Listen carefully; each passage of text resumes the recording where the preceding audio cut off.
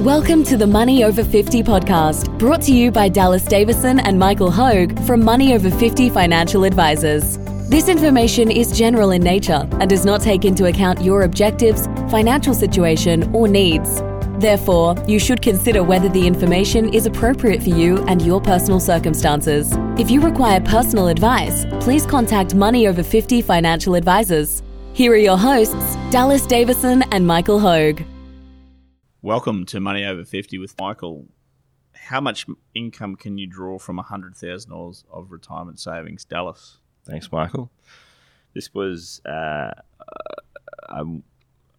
guess, a more practical podcast from me. Normally, I'm just spouting about philosophical things and the psychology of money and all sorts of, things like that. But topics like what is the point of it all?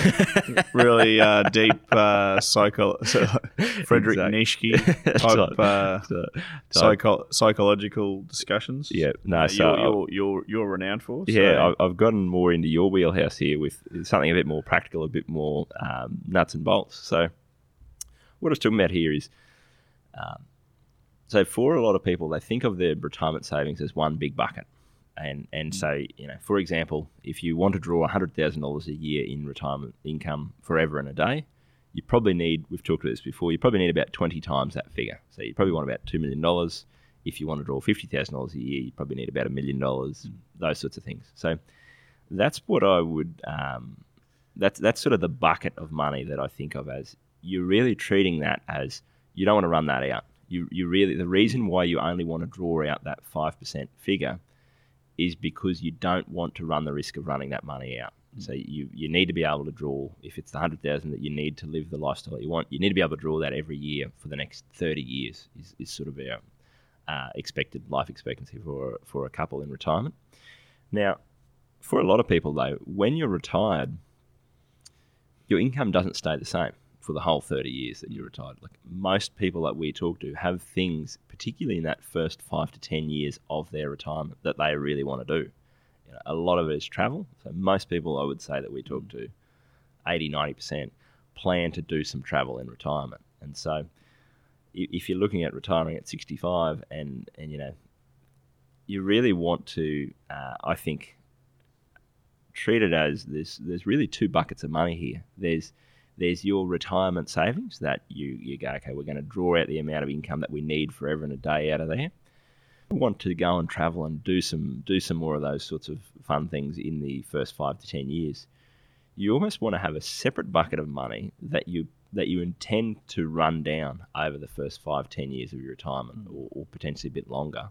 That the point of it is to fund some of those expenses that you know aren't going to go on forever. And so on a very practical basis here, what I've just looked at is if you had $100,000 of extra retirement savings, how much income can you draw out of that with a view to running it down in those early years of retirement? So have I explained at all there what I'm talking about with this $100,000? So the $100,000 is a fluid figure. So what I take out of that is exactly. That in this example, $85,000 of that is going to be money that you need to generate as an income forever and a day, but $15,000 of that is travel, for example.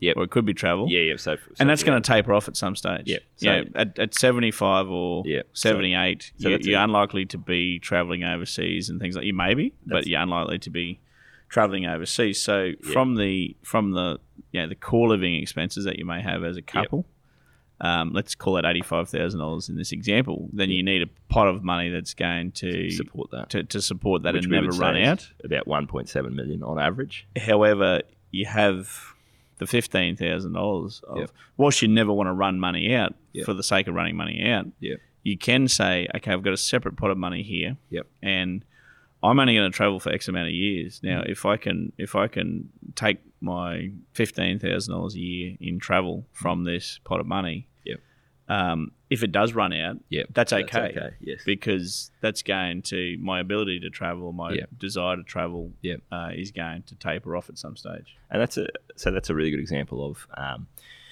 because we've talked about this many, many times in the podcast about how much income do you need in retirement, and we sort of talk about it as though it's a set figure, and that's not the reality. Is like you just said there, if 85,000 is kind of what you need to meet your basic living expenses plus your basic discretionary spending, and so it's not gonna that's kind of the lifestyle that you want to be living forever and a day. That's fine, but it's normally, like you just said there, you might also say that, well, for the first, say, 10 years of retirement, maybe I'd like to spend an extra $15,000 a year on an overseas trip, whether that's a small trip every year or a $30,000 trip every couple of years. So this is a very common thing. So, and that's, like you said there, the two types of income line up with two different buckets of money. So if someone said to me, I really don't want to spend any less than $85,000 a year, that's kind of my core living expenses, I would basically say, okay, well, to provide $85,000 a year worth of income, we need about $1.7 million is sort of the target of what we'd need in retirement savings to spit out that $85,000 every year. And we treat that as one bucket, and we go, okay, that is not, we're not going to be pulling more than that out on a regular basis. We need to allow that to grow. We just pull our $85,000 out of there.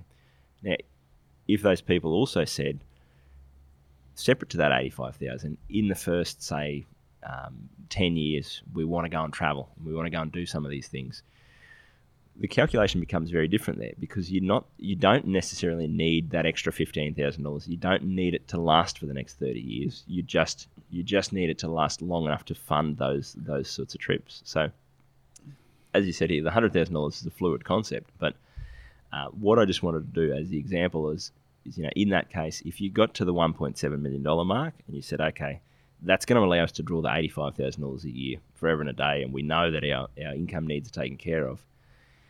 If we were to build up an extra $100,000 of retirement savings, how much income could we draw out of that for how long to be able to fund some of these extra expenses? So what are the figures, Dallas? Well, Michael, some examples. So, again, if you drew $5,000 out of your $100,000, that would last you for your whole retirement on average. And again, there's no guarantees here, but on average, that would last you 30 years of your retirement.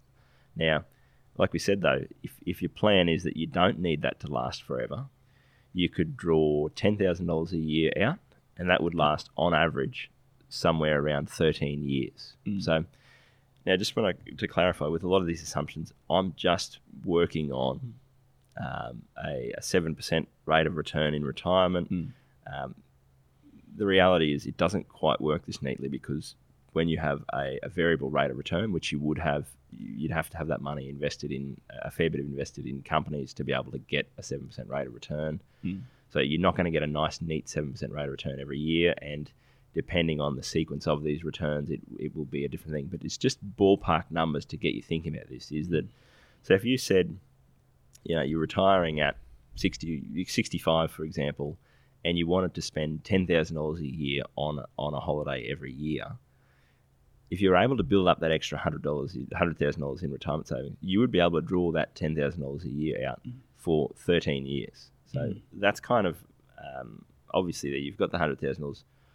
It's building up a bit of, it's growing while you're taking your $10,000 out. So your $100,000 grows by $7,000 on average for the year. You take your $10,000 out. At the end of the year, you're still left with $97,000. So you can see there where you can actually take your $10,000 indexed to inflation for 13 years before you actually run out. And that's one of those things where most people, if you're retiring at 65, you probably don't really want to be traveling much past 78 anyway. So no. I think so to give you the I have a client, Liz, that we've spoken about before. She loves travel. Yeah. So she's currently at work right now. Yeah. On Monday, the 1st of March. Yep. So at the end of 2020, we looked at, she had enough to live her base level of retirement income forever and a day, which included some money for travel. Yep. What we also looked at then is the trade-off between working an extra 1 to 2 years and topping up by $100,000 to $200,000. I mean, the equation, I won't go into too many personal figures, of course, but basically an extra year's work makes correlates into roughly an extra $100,000 of retirement savings by virtue of the fact that she has the highest amount of money she's ever had working for her. So it's a return on that. Her money making money, salary sacrifice contributions going in, and employer contributions going in, and living off, of course, the wage. So basically, she is right. She is Liz. I know you'll probably be listening later on, but you're right. You're at work right now on Monday, the 1st of March. So the trade-off discussion was: do you work an extra 1 year or 2 years? Now we're taking it 1 year at a time. But like eating an elephant, one bite at a time. But what does that? The trade-off for that made sense because the year goes quickly. And she works in the education system. And my wife's a teacher, so I know they start counting down from the first week of school. They talk about weeks all the time. My parents are school teachers. They always talk about it's week 7. It's week 7. What are you talking about? What is this week 7? We only have 10 weeks to go. They start counting down from week 1. So we're like more than halfway through the first term, I think we are, until Easter. So the year goes quickly. Now it won't be too long. It'll go just like that, and we'll be sitting down in December of this year, 2021, and Liz would have finished another year. And I'll be able to say, okay, well that's made an extra $100,000 of difference. What can you do with that money? So now tell me those figures again, Dallas. I know Liz well, and I know her travels really well. So the next one is probably a better example for Liz because she likes to go to some really, really interesting places. And so the $10,000 a year of income lasts you for 13 years. If you were to draw $15,000 a year instead, from the $100,000, so whether that's $15,000 in 1 year or it's $30,000 for a more a bigger trip, a more out there sort of trip every 2 years, that lasts you 8 years. So, and that's probably, to be honest, the one that lines up with most people that we're talking to is that for that first, you're retiring at 65. For that first 8 or so years of your retirement, you want to go on those bucket list trips every year or two, and if for a lot of people it's every 2 years to go on that big trip to the places that they've always wanted to go they haven't seen. So that $15,000 a year or $30,000 every 2 years is normally what our average client is talking about when they're talking about wanting to travel in retirement. So that's, I think, probably the key there is that for Liz in that case, if she can work that extra year, build up that $100,000 of extra retirement savings, we sort of quarantine that off to the side and go, you're going to draw $15,000 a year out of that, and it's going to last you the next 8 years. And that first 8 years of your retirement, which is when you're going to be wanting to go and do all that travel. Now, like you just said, the point there is that it will run out in 8 years' time, and that's fine because you've already got all your basic expenses with a bit of travel built into that. Separate to that, we've quarantined that in the first bucket, but you know that you can run this out over that first 8 years of your retirement, go on some of these bigger, more out there holidays that are going to cost more money, and you know that when you run that out, it's okay because you've got all your other needs taken care of. Dallas, it's taken 10 years, but I finally got you talking about siphoning money off. for the last 10 years, you've got, no, it's all together. Money's money. And when you say siphoning, people are going to think you're some sort of money launderer. What we're talking about here is siloing, I would say. Siloing money. So Michael's big on going, this money is here for this and this money is here for this. And I always go, money's money. Money doesn't care what it's for. It's dollars. But you're right. It's not that. So when we talk about having this money quarantined, whether it's actually physically quarantined or whether it's just mentally quarantined or siloed, it's the same sort of thing. Matter. Is that you go, what we're trying to achieve here is that we want some of this money to be mentally allocated for, it's for the long term, it's forever. We only draw our basic income needs out of that.